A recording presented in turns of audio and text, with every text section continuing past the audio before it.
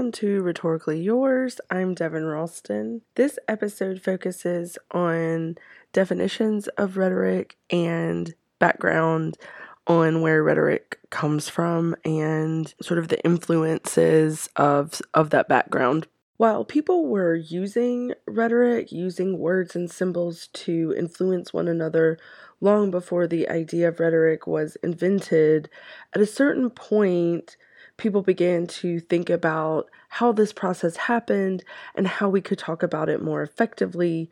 Scholars don't know exactly where or how this came about, but what we do know is that the term rhetoric originated in Athens, Greece, sometime in the 5th century. And this is because in the 5th century, Athens was a growing city and people from all over the Mediterranean started immigrating there. And at the time, the city-state of Athens was experimenting with a new form of government, which we're really familiar with in the United States because it's democracy, or being ruled by the people.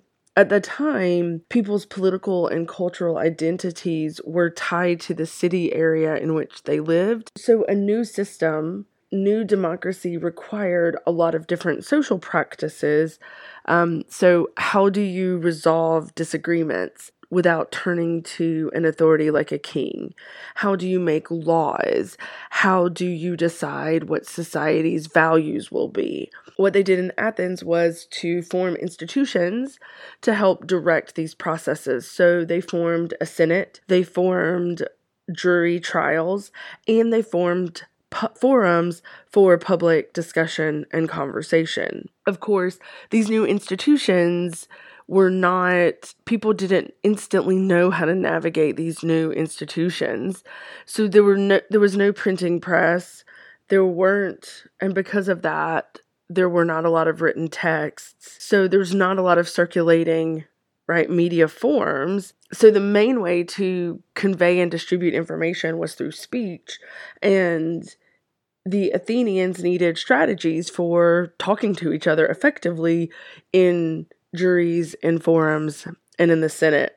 It just so happens that a group of wandering Sicilians, they later become known as sophists, they start to teach those Athenians how to speak persuasively with the goal mostly of navigating the courts and the Senate. These speech teachers claim to be purveyors of wisdom. The word Sophia is Greek for wisdom. It's also where we get our root term for philosophy or the love of wisdom.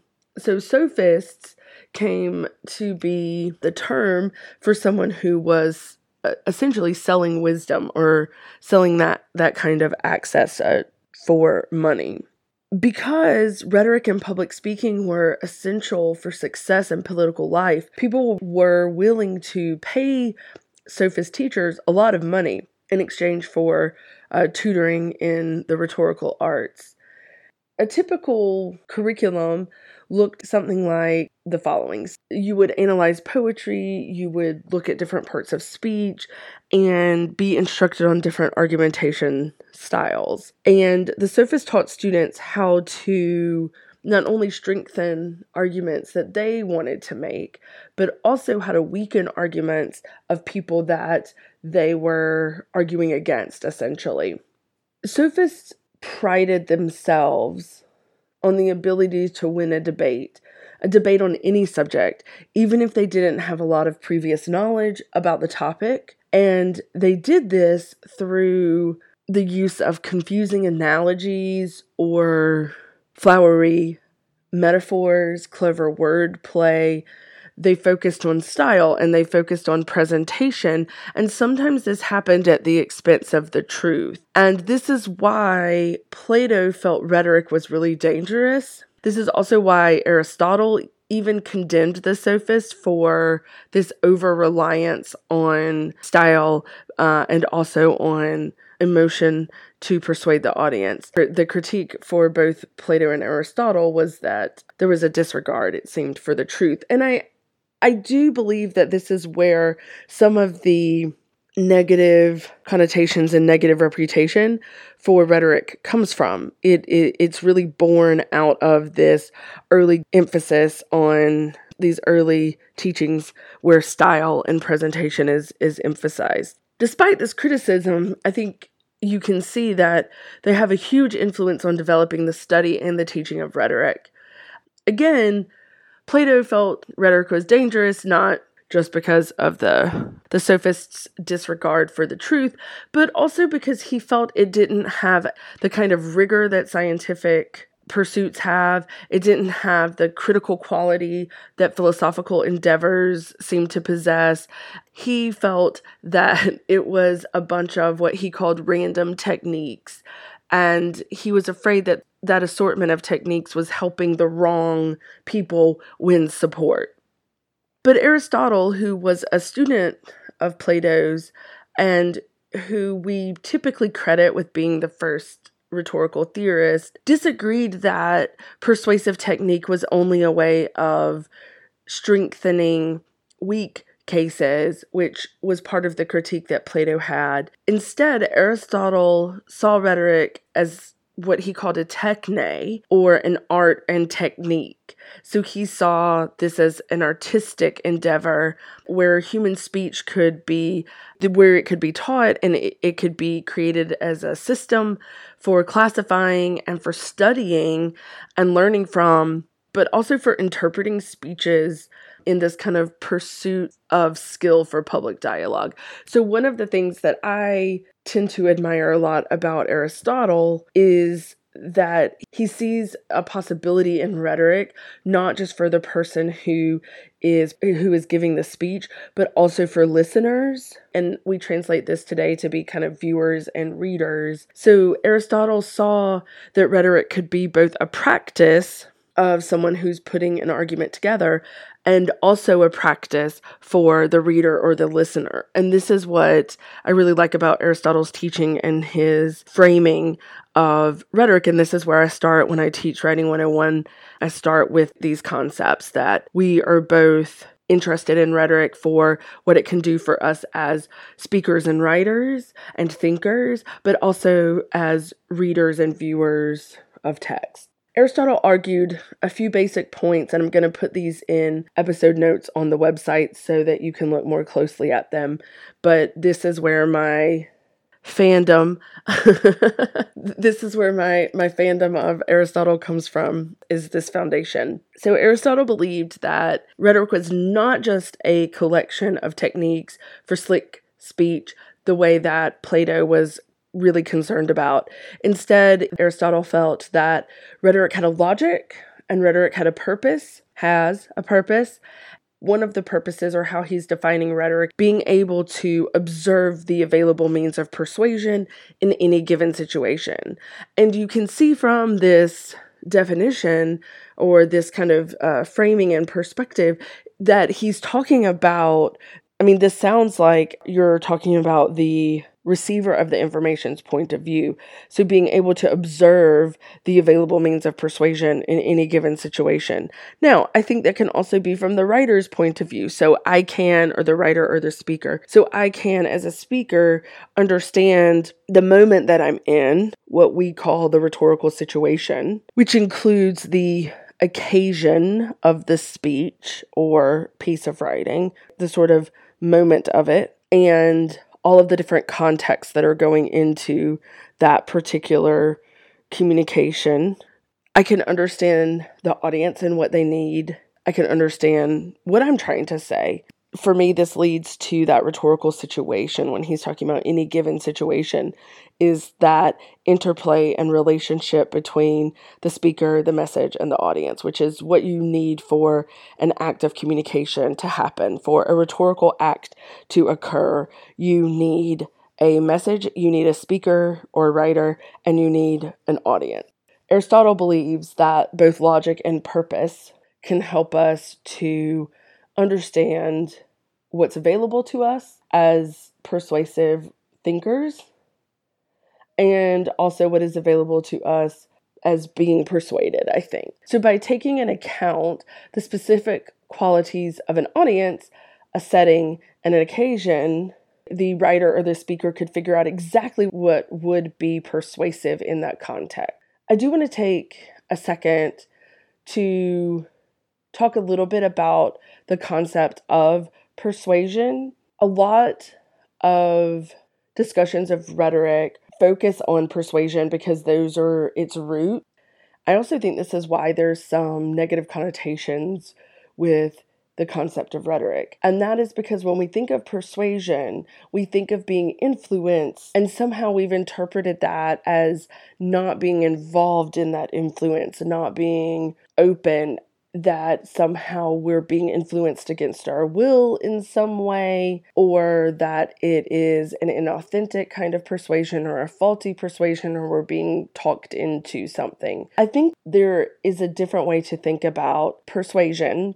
One of my beliefs is that even informative, entertaining, and expressive purposes are going to have a little kernel, a little undercurrent of persuasion in them, because if your purpose is to entertain, you're going to package the message in a way that is entertaining. If you were a stand-up comic, the purpose is to get a reaction. Usually that's laughter, sometimes it's outrage, out of the audience. You're trying to, no matter what your kind of purpose for the rhetorical act is, you expect the audience to be engaged. And so you need some kind of cooperative interplay there, right? Persuasion is about fostering cooperation. It's not necessarily about, it's not what the sophists do, which is, I'm going to confuse you until you agree with my message.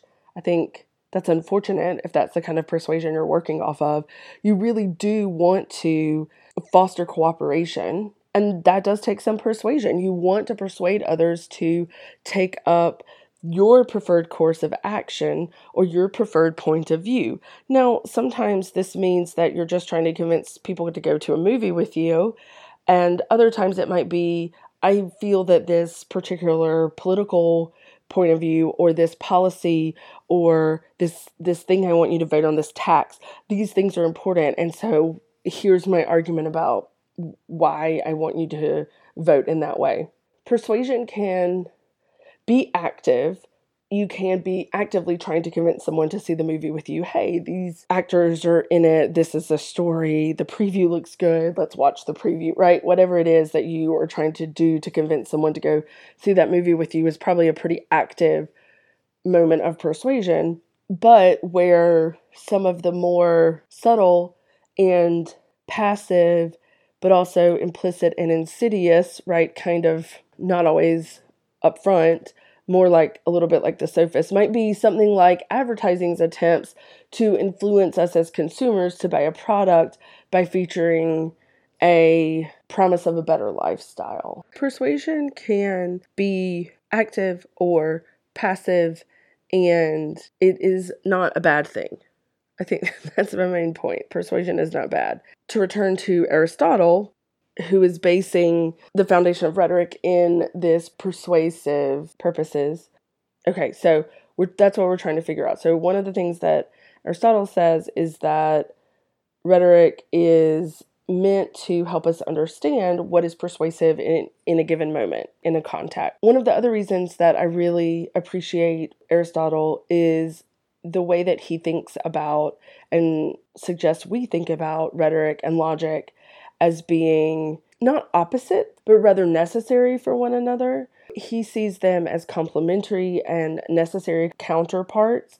Logic requires persuasion, and persuasion requires logic. Later in a different episode, you'll see exactly how that might work in practice. Aristotle also believes that the goal of a communication act, the goal of a speech or piece of writing, helps to shape the form and the function of that particular communication act. The logic of a speech is determined by the goals. The logic of a piece of writing is determined by its goals. So Aristotle, obviously being part of the time frame in which the public forum is the way to convey information, speech is emphasized. But I like to consider rhetorical acts or communication acts because that can embody all different kinds of media, writing, as well, which is, obviously important to me in what I teach. But for Aristotle, speech is king. So he classifies different kinds of speech by their purpose. He believes that the purposes shape the form and the function, and so he actually ends up classifying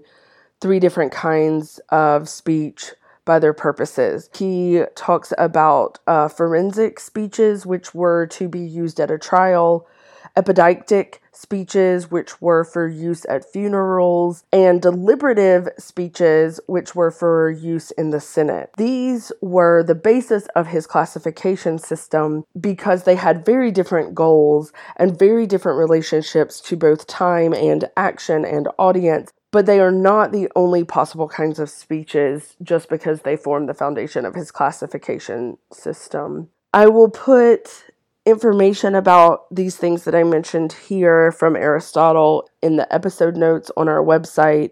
Aristotle also created a classification system to help us be more persuasive in our speeches and writing.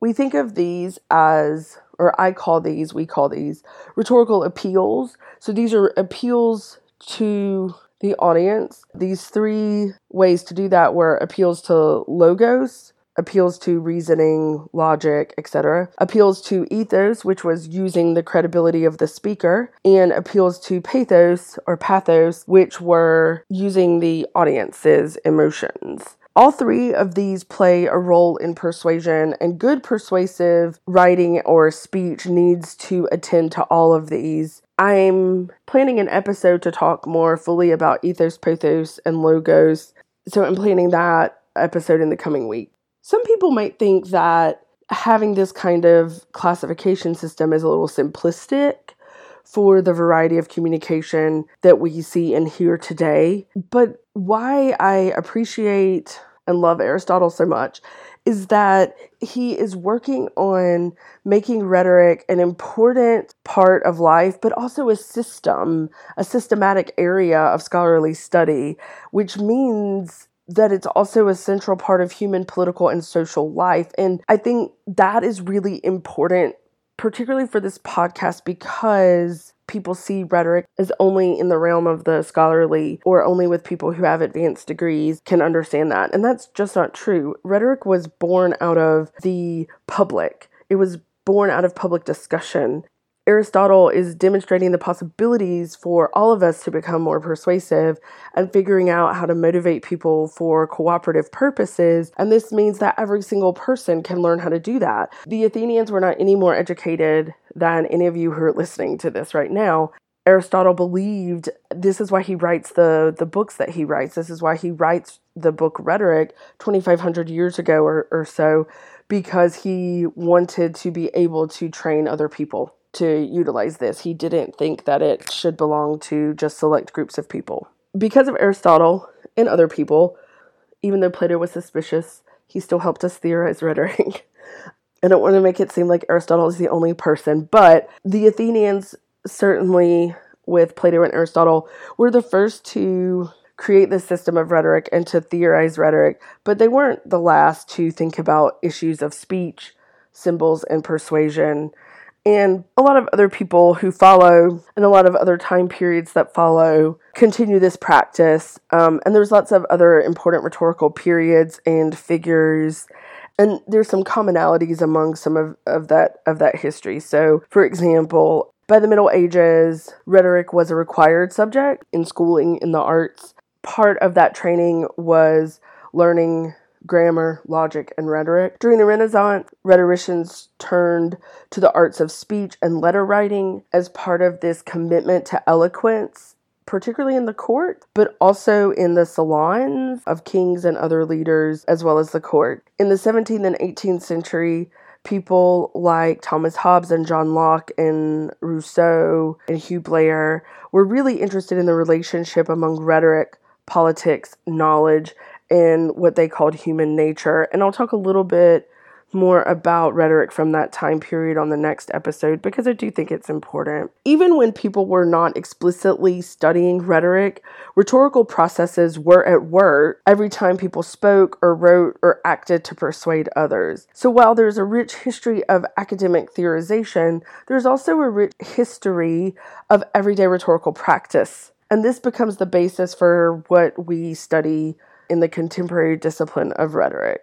As I mentioned, Aristotle's book Rhetoric has been studied for over 2,500 years. While we don't have modern public forums in the same way the Athenians did, I do think that rhetorical concepts that come out of that tradition help us to think about our own times and our own challenges. This is where a lot of people bring up things like social media as these public forums, or something like a podcast as a public forum. Through the lens of rhetoric, we gain important insights about our contemporary world, particularly in terms of identity and power, in terms of visual and material symbols, and in terms of the public and democracy. And I hope to explore these insights more fully as the episodes go on. Once you start to pay attention, I think that, like me, you'll have trouble answering the question, what is not rhetorical?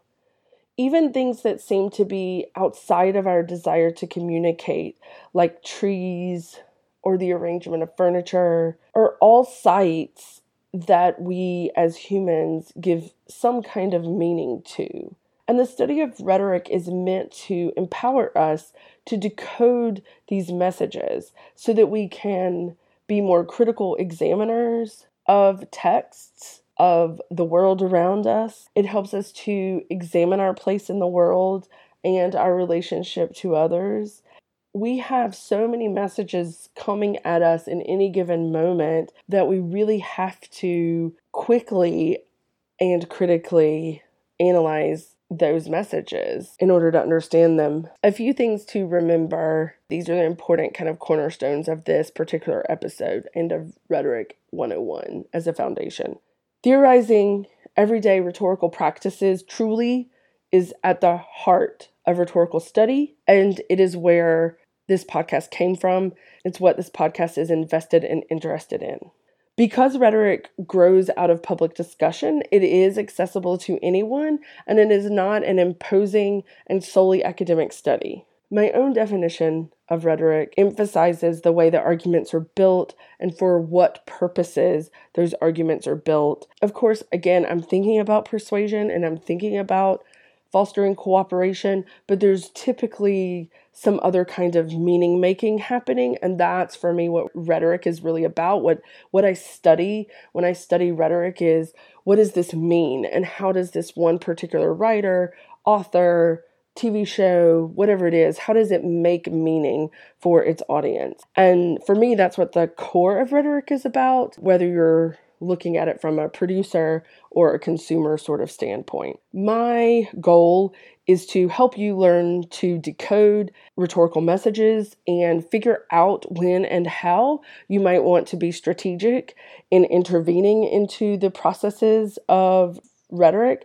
And you might want to intervene through writing or through speech or through digital means. What are the daily practices where we are creating meaning, and how does that kind of intersect with other messages that are circulating? I do feel like this is a lot to think about. So on the next episode, I'm going to answer your questions, and I'm going to talk a little bit about rhetoric in the Enlightenment period, just a little bit. So if you have questions, tweet the podcast at ret_yours. That's RHET_yours on Twitter. Or you can email me at rhetyours@gmail.com. And you can also visit our website, rhetoricallyyours.com, which is rhetoricallyyours, all one word.com. Until next time, I'm Devin, and I'm Rhetorically Yours. Many of the historical details about ancient rhetoric came from the Essential Guide to Rhetoric by William Keith and Christian Lindbergh, published by Bedford St. Martin's.